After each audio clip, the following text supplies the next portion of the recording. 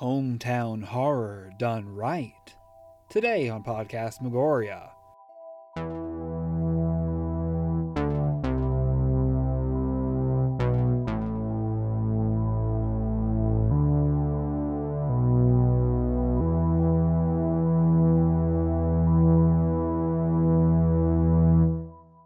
Hello, and welcome to another episode of Podcast Megoria. I'm James. And I'm Autumn. And today, we are finally getting around to reviewing a movie that it hits in hometown area. Mm-hmm. This is a local film. It sure is. Still on the indie circuit, even. So this is very fun for us. Yeah, this is our first exclusive. And what a exclusive to start with. Right. And that exclusive is Eldritch, USA. Yes, this review is going to be slightly different than how we usually do it because we really don't want to give much of this film away because we want you to see this. Yeah.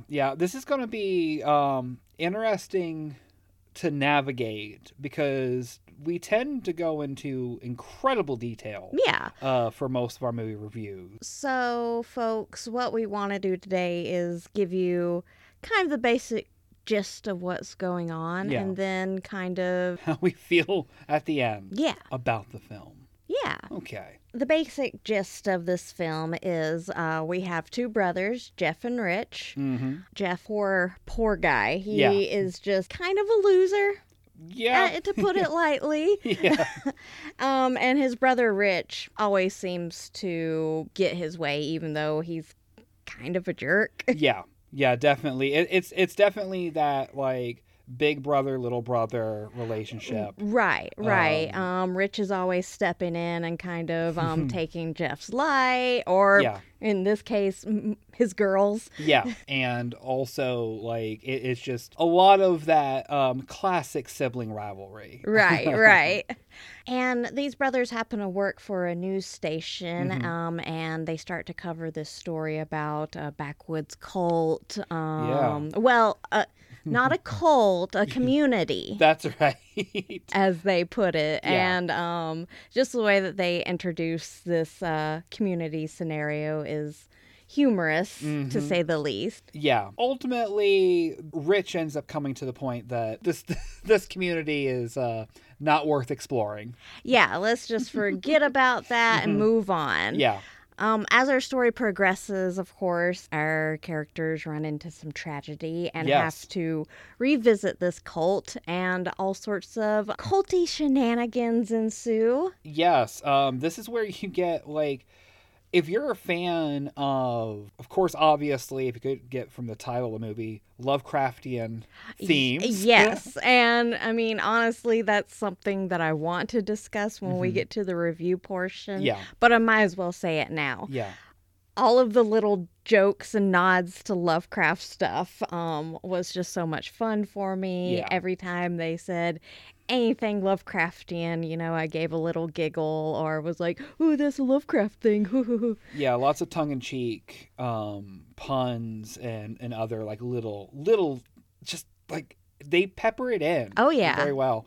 And then of course, if you're just a horror fan, and that's I think that's what's nice is the fact that with a lot of other Lovecraftian films, it's very like almost like a gatekeeping situation where it's like if you didn't read the source material, which sometimes I question if the makers of the films have, but if you're not overly familiar with it, well then it's just a lot of them throwing names or random chants, and you're just expected to know.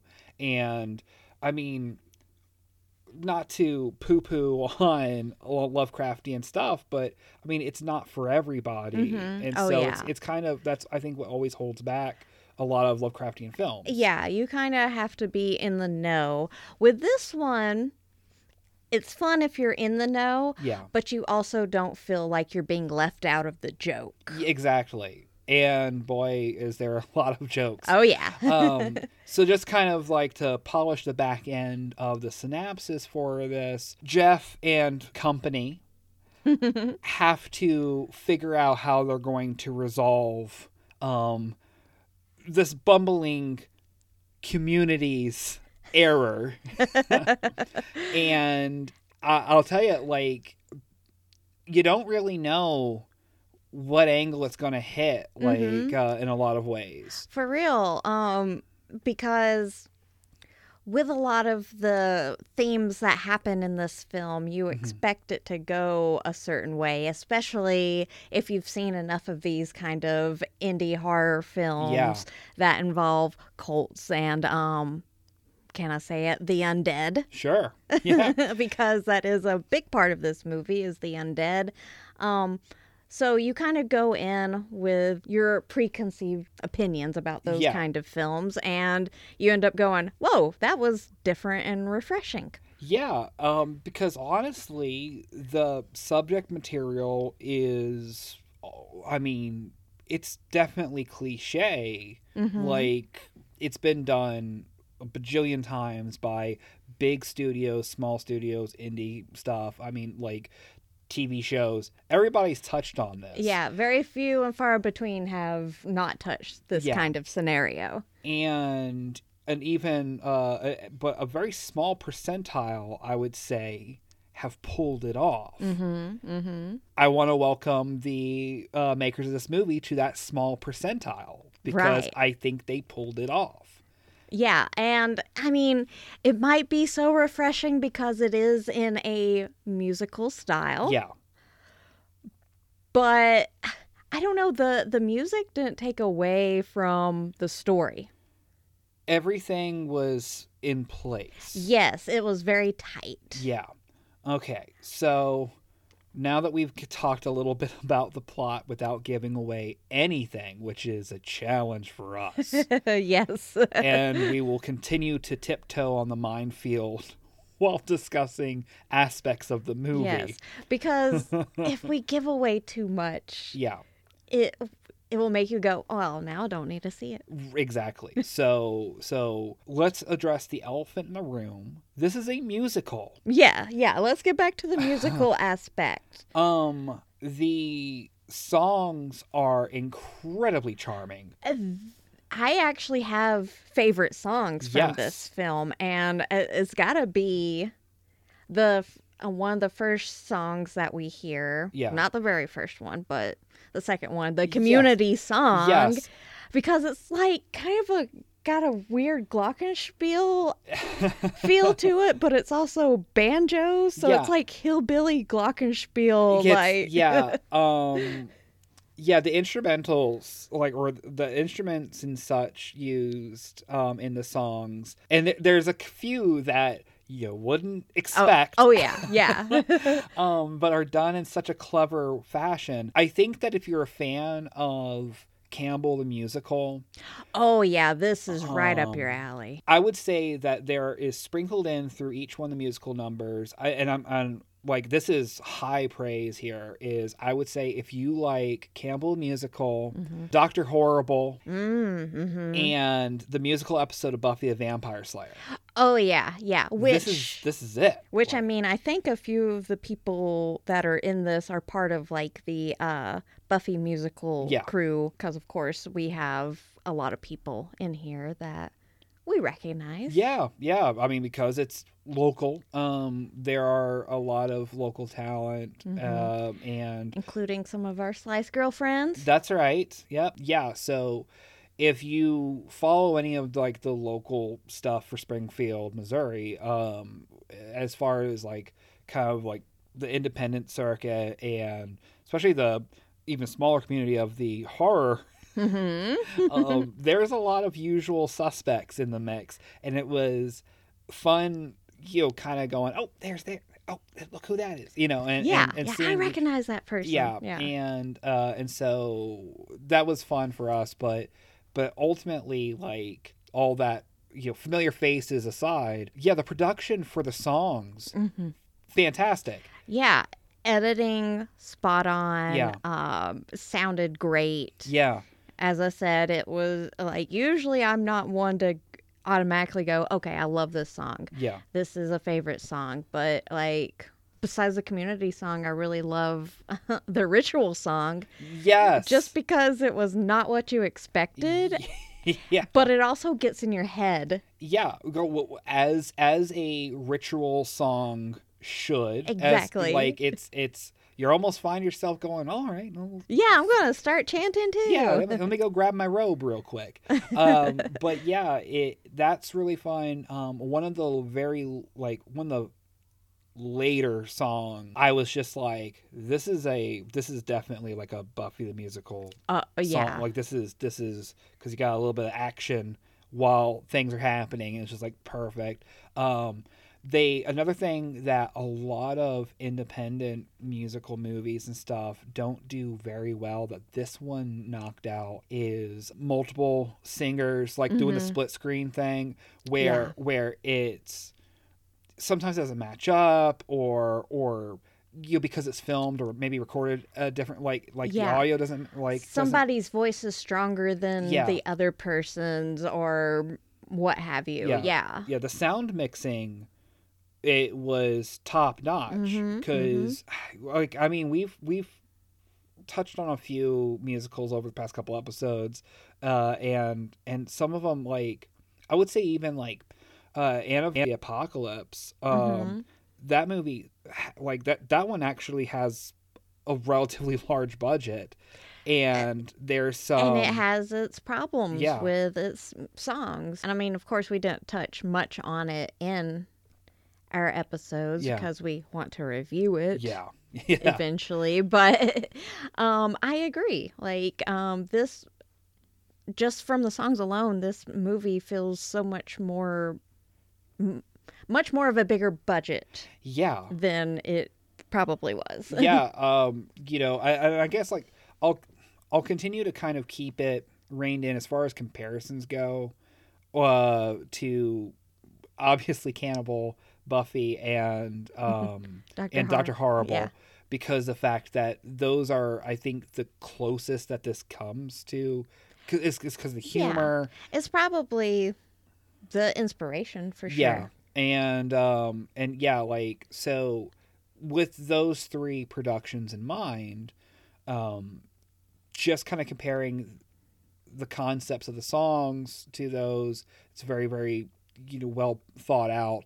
And then to compare it even to our last episode when we reviewed The Phantom of the Paradise, where that musical songs were just put in just to have them. Yeah, didn't really seem to fit the vibe of the scene, or it didn't really have a whole lot to do with the story. Meanwhile, these songs fit the vibe, fit the story, and were just fun. Yeah, everything just, I mean, like puzzle pieces just fell together. It flowed really nicely. There was never one point that I was like, great, here we go, another song. Yeah. Sometimes in musicals, I do that. Yeah, for sure. And I know I'm sitting there watching a musical, I should expect another song, but sometimes I get a little exhausted. Yeah, there was never a number where I was just like, okay, come on, here's roll it up. Here's the shit one. Yeah. There was never that. Yeah, exactly. Because there's even songs in some more popular musicals, horror musicals especially, that I'm like, I know this is sacred, but this song I wish they would take out. Yeah. If I have to sit through the song one more time. And that's this one. There's never that feeling, and it's amazing because it's almost 2 hours long and perfect. Didn't feel like 2 hours. No. Or close to 2 hours. No, it was definitely like the back half. I was just like, how much more do we got left? And I looked, I was like, oh, holy crap. Like we've gotten through a lot of movie and I didn't even feel it. And that's also very rare for an independent film. There is one more song I do want to touch up on, and it's just because the humor was spot on, and it was just a cute little number, and that's why I want to point it out. And it's the one where they were kind of giving the rules on being a human. Oh my god, and with the illustrations. Yes, it's so funny. Yeah, like that is probably my second or third, like probably third favorite. Because it's hard. It's definitely hard to put them in an order because the fact that, like, because even the opening song is strong. Yeah. And you get like, and they pretty much put it right there in front of you. This is a musical. Yeah. Expect dancing. Expect a big number. Yeah, because it wasn't very far into the film that we got our first song. Like, what, less than 5 minutes or so? Maybe. Yeah. It's basically like, it starts. It's music. Yeah. So to kind of move things along a little bit from the music aspect, and since we've kind of circled back to the beginning, I'd like to talk about title sequence.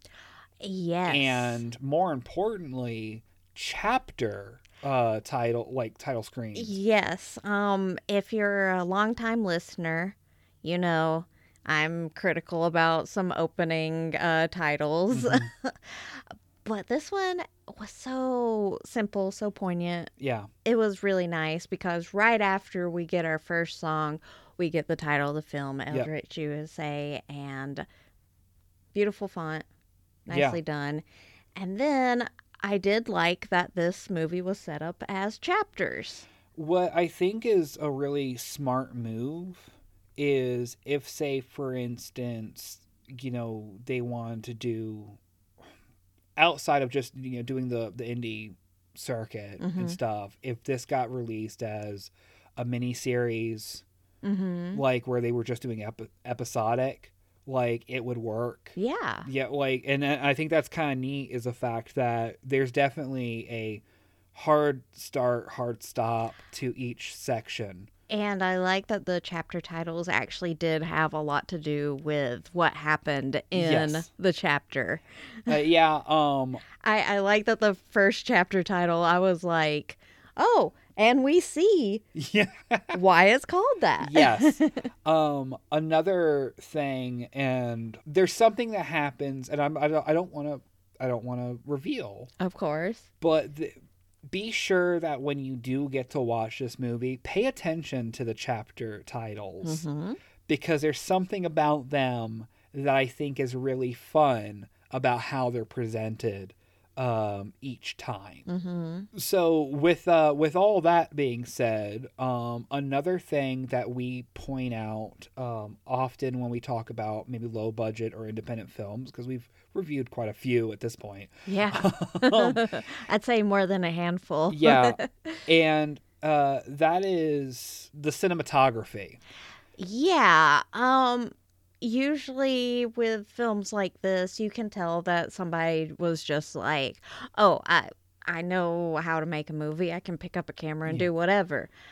This person, the cinematographer, definitely knew what they were doing. Yeah. Because this is a really beautifully shot film. Yeah, from the day shots to the night shots. I was super impressed with the night shots because I know how difficult that is with lighting and whatnot.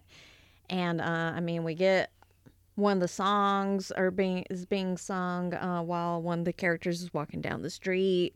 Perfectly lit. We can see him and all of his expressions. Yeah. And then when the big horrible accident happens, like most of that is filmed at night, and we see everybody's reaction, all the details we need to see. Yeah, it's amazing how, again, like a smaller production does a better job than a lot of like within the past year big budget horror films can't do. Yeah. Like, because something that we usually have to do for a lot of our reviews, especially for dark movies, is jack up the brightness because you can't see what the hell's going on. We didn't have to adjust our settings at all for this film. It was all great. Like, they did a phenomenal job, which makes you wonder, okay, folks, like, how is it that we have an independent studio able to accomplish great sound mixing? We didn't have to have subtitles. That's true. I didn't even think about that. I was able to hear everybody very clearly. Yes. And then also, we could see everything. Like, they didn't How are they able to do it? Yeah, they didn't have a $700 million budget. Like, but then you have all these TV shows and movies and stuff that you can't see or hear anything, and it's insane. And so that's why I absolutely, the whole time watching it, I kept going. I'm not usually so focused on sound mixing out, and but this was, I was just like, okay, they're filming in a busy bar, and it's obvious that there's some ADR happening and stuff. Yeah. But the thing is, it's like in the scenes that are like inside a house or inside of an apartment or in a barn or whatever. Again, with a lot of other independent films, you'll hear like echoing. Yes, yeah, it's hollow. Yeah. Like they're talking in a tin can. Every single scene, the sound sounds different. Yeah. Which, I mean, yeah, duh, it's going to. But on big budget films, like, there's not really a difference in sound. Yeah.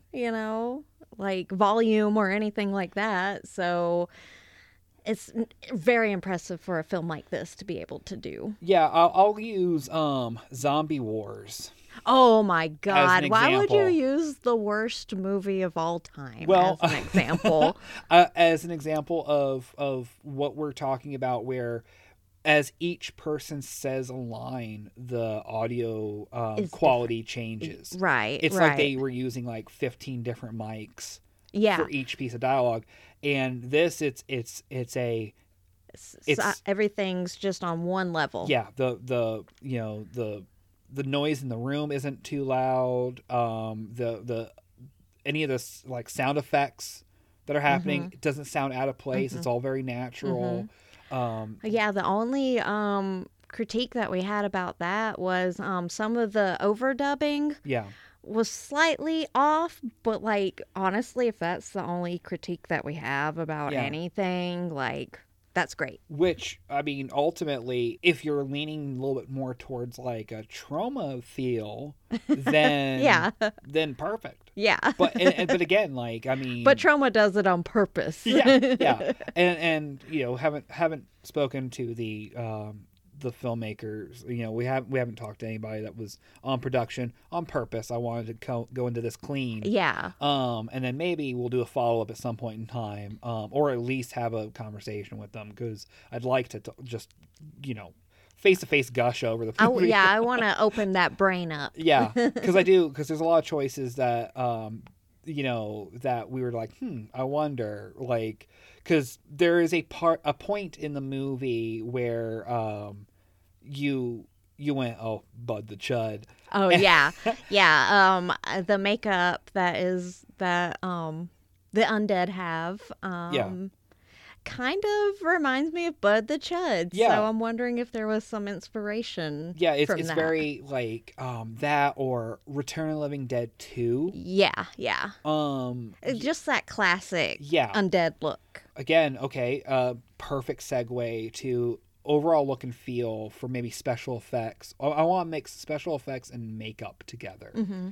Yeah, I mean, of course, this movie didn't have too much gore and blood, so not too much special effects to really, critique. Yeah. But what you do see looks good. Yeah. Looks good enough. Yeah. There are wounds. Yes, there are wounds. That's featured. There is blood. Yeah, it's nothing bad or good about it. It does its job. It doesn't take you out of the movie. Exactly. I'm not going, oh my God, this is the worst freaking special effects I've ever seen. And I think that there is a good blend between practical and digital effects. Yeah, I was super impressed actually with the digital effects. Yeah, especially a thing we can't really talk about. Yeah. Well, okay, the climax of the film, we do see an entity, and to be honest, for indie film, you'd expect it to look like something out of 1995, you know, but whoever did that work did a fantastic job. Yeah, you're not getting Birdemic. Yeah. Everything, all the digital effects look very natural. They don't look out of place. I mean, to a trained eye, or if you're looking for it, you can spot some of the stuff that's been digitally added. But at the same time, I mean, like, here's the thing: an average viewer that's not that's not going to be doing a review. Yeah, they're not going to be looking at that kind of stuff. Yeah. They're just going to be like, whoa, cool. Yeah. And so that was the thing. I was just like, yeah, there's nothing here that screams to me, oh, got another digital bird flying across the screen, or, yeah. Again, like to poke at Phantom of the Paradise, like there's some digitally added things on there that is horribly obvious. Yeah. I mean, but that was the 70s. Yeah, fair enough. But but yeah, like great job on that. As far as makeup and costume design, I think everything made sense to the characters. Yeah. I like the outfits for the community. Yes. It's what you would expect to see from a community. Yes. Very, I will say, the cult uniform, while it's just the robes and whatnot, it still had its own style about it. Well, yeah, it definitely has that Ozarks inspiration. Oh, yeah. But there's a few of the hoods or masks or what have you that some of the folks are wearing, the way that the cut of the fabric is and stuff, and I don't know if this is intentional, but it kind of like felt almost as if it was an homage to, again, older films that deal with cults and stuff like that, like I mean, or even a slightly newer one like The Void and such, because there was like there's a certain silhouette that some of them give, that was just like, I'm pretty sure this is intentional. It definitely felt like it was supposed to feel like old. Yeah. Spooky. Yeah. And that's the thing. That's, again, like, that some of the other horror musicals don't do. Like, they lean too hard into one or the other. And, though I wouldn't say this is the scariest movie ever, because it's very horror comedy. No, but there was at least more horror in it than a lot of these other musicals that we did talk about. Yeah, I think that this sits very comfortably in the horror musical category. Yes. So as far as all the production stuff goes and such, I think that the dialogue was very natural as well. That was one of the main critiques that I did want to talk about was the writing. Yeah. In general, because as you said, it did feel very natural. The bickering between the two brothers, just what you would hear in any kind of brotherly relationship like that. The joking between Jeff and his friend Colin, very much like any conversation I've had with any of my friends. There are so many other movies that have the goofball best friend that do not write that character well. Yeah. And dang it, I don't want to just be like, oh, this is great. But again, like we have a character that initially I was like, oh boy, this is gonna be the thing. Yeah. But there's so much well-intended ideas that are placed in, that even things that you would go, oh, okay, well, this is, maybe we didn't need this, or maybe this was stupid, but then it ends up paying off later on in the movie. Yeah. A lot of callbacks and such between the different dialogues. Plus, I did like the character of Colin, because he was the one that was kind of like, what, you guys don't watch horror movies? Yeah. He was the one to do the references and whatnot. He's the audience. Yes. Yeah. And I think that the type of person that's probably going to watch this movie is a Colin type. Yeah. and the actor that plays him, I think, did a phenomenal job. And also, like, the script is great. And this is another thing that I would like to have a conversation about is, as far as how natural the dialogue was, how much of that is this movie, are we talking Coen Brothers level? Is this all actual full on scripted, like, right, no dicking around, or was there some ad-libbing in there? Like, because I'm very curious for sure. And I mean, while we're on the writing, the songs all have fantastic cadence. Yeah. And so I really appreciated that. And I think that's what made the song so fun and what made them engaging. And I guess why I felt like, ooh, I can't wait to get to the next song. Yeah. Yeah, it is flat out. I think that's the only thing about the movie is that you would usually look at it as a negative, but in this case it's a positive, is you're going, oh, usually you go, God, what's going to happen next? Ugh. But this time it's like, I can't wait to see how are we going to keep going? Yeah. How is this going to play out? Yeah. And again, like, how you think it might, it doesn't. And right. Yeah, definitely the movie as a whole, I look forward to seeing what the next project is. Which, it's funny that you say that, because if you do end up seeing this, folks, make sure you stay through the credits. Yes. They pulled a Marvel on us with this. Yeah, there is mid and post credit, like, so. Yeah, stay seated. But I guess I'll briefly go back to the dialogue and whatnot. Because it is so natural and every scene has some sort of humor to it. Yeah. There's always some sort of little joke. I think that's what makes you want to keep watching it. Yo, absolutely. And then again, like, it's a they just do a good job. It's a good balancing act for doing horror comedy. One last thing for me that I really appreciated was this movie features a lot of flashbacks. Yes. And I genuinely appreciate the fact that the hair of the characters, we're not just throwing dumb wigs on people. We're not just, like coloring this or shaving that.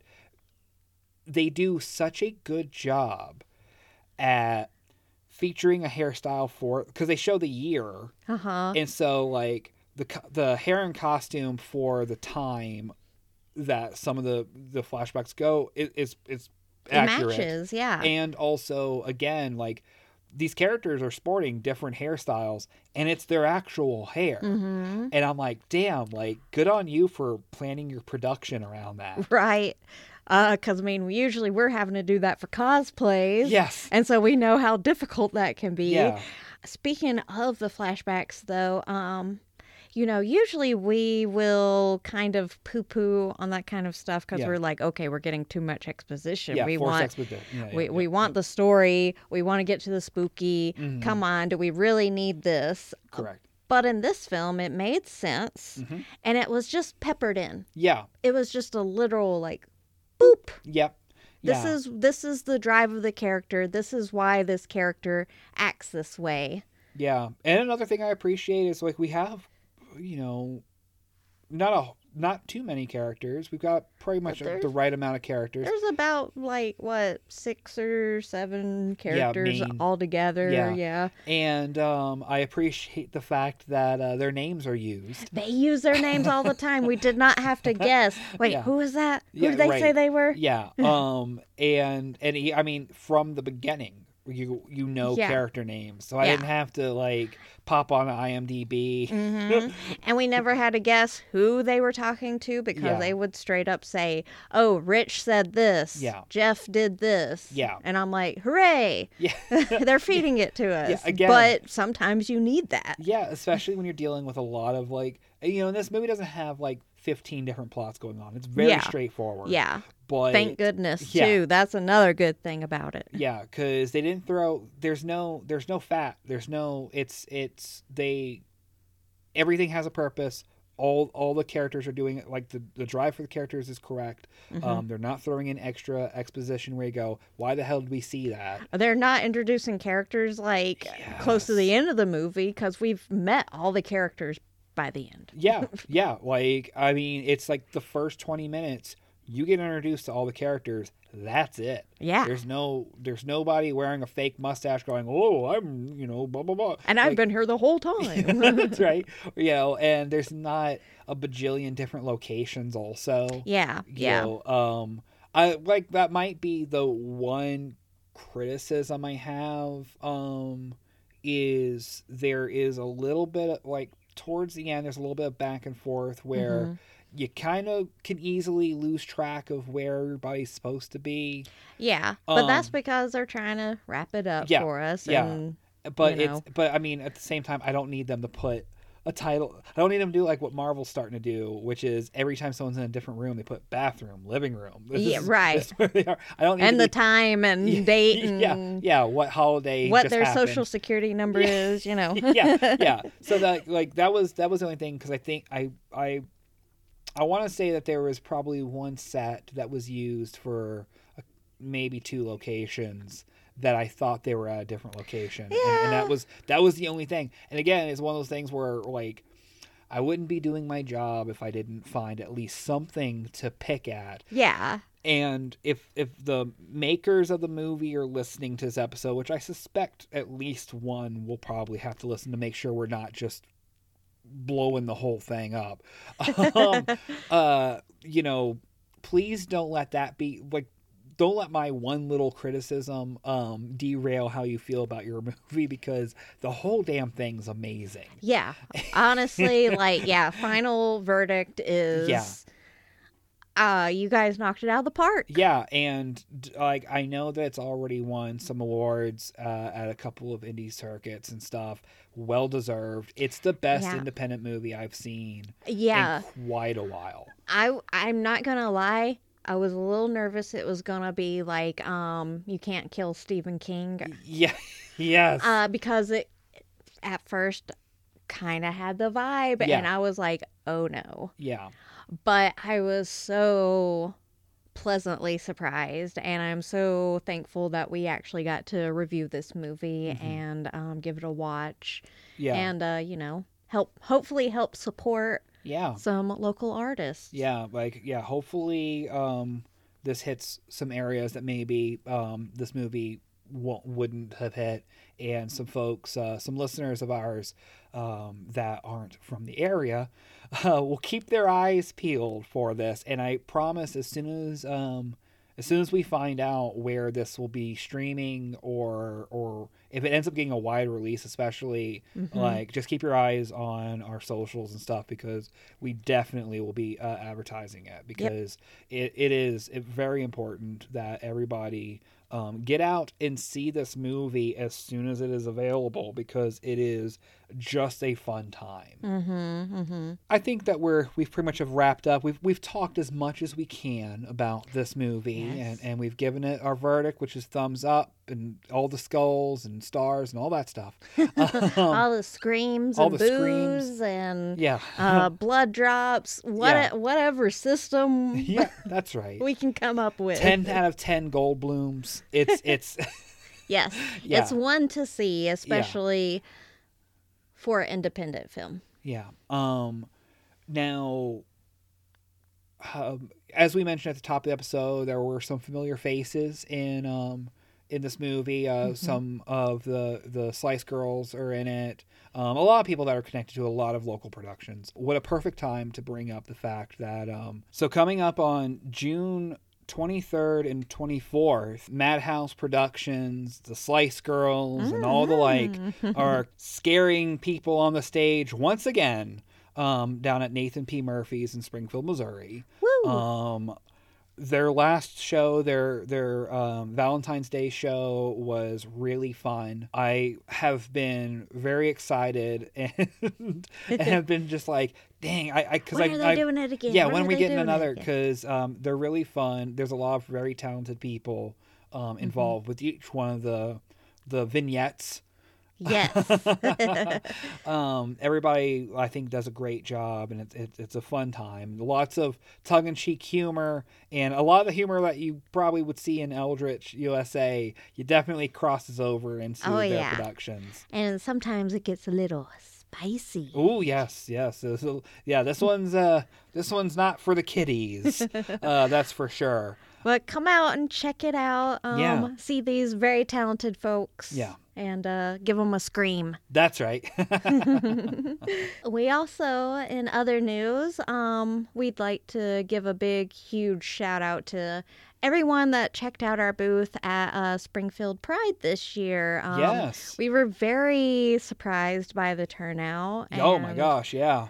We had so many wonderful conversations with so many of you. And yeah, this might be for some of you your first listen because of, meeting us at Pride, which, welcome. Yes. And then also it was very exciting to, and it's always exciting when we have like a few folks come up and go, hey, we listened to the show and such. Yes. And again, that was, it was very surprising how many folks that came out and, visited us and was just like, oh yeah, we listen. And it was very exciting. Mm-hmm. And it was just nice to see some of your faces. Yeah. Even got to, sprinkle in a little bit of discussion about some episodes we've done. Yeah. So that was new for us. Yeah. Cause we've had in the past, like folks go, oh yeah, we listen. Mm-hmm. And then that's but it. Yeah, no actual references. Yeah. To stuff. Yeah. So thank you again. Yeah. That just helps us kind of see that this is worth it in the end. Yeah, And, we're not just two fools talking into microphones, being the only ones listening. So that's very nice. Also, I want to thank anybody that made purchases at our table. Mm-hmm. Because of course, like everything that, like the proceeds help us continue doing this. Yes. And so that was very kind of you. I hope everybody that bought the tea enjoyed the tea, and the stickers that they got for the cryptids were fun. Like a lot of people got the Elvira sticker too. Yes. So at some point in time, we'll have to make that stuff available for our listeners that won't see us in person, be able to get. Because right now, like pretty much all of our merch is if you see us in real life, yeah, it's exclusively just for events. Exclusives for you, exclusives for us. So definitely thank you to everybody that came out and saw us at Pride, and welcome new listeners, and then of course thank you to our regulars, because we very much appreciate it, and all that. And more. And that's all right. Yes. That brings us to the end this episode of Podcast Megoria. Our next episode, we're getting out of the musicals, folks. What? Probably some people are going, finally, right? Geez, I can't stand musicals. What's up with these theater nerds? Right. So hopefully this will tickle everyone's fancy. We're going to be doing another Cool Ghoul episode. Yeah, I like doing the Cool Ghoul episodes. It is fun. And this particular Cool Ghoul is a heavy hitter. We've been hitting things from kind of different angles, and it's time to talk about a legend, absolute legend, who has inspired a lot of folks. Probably one of my first horror loves, probably the first horror person that I learned the name of. For real, yeah. And that is our Cool Ghoul, John Carpenter. Yes. Very excited to discuss his work and his life and all that stuff. Get into maybe some details that, because everybody's just always talking about, the thing and all that. But let's get into we reviewed body bags, so we know the things that aren't as popular. Heck yeah. So join us next time for that. Until next time, however, are you dealing with a overbearing brother? Have you been mixed up in a, quote, community? Did something simple maybe get out of hand? Well, keep it together. You'll get through this. And most importantly, you must stay spooky. Brains.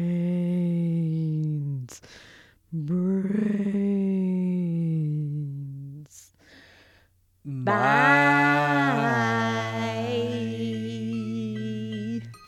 You've been listening to Podcastmagoria with Autumn and James, starring Autumn Campbell and James Davis, produced by Taryn Westphal, with music by James Davis.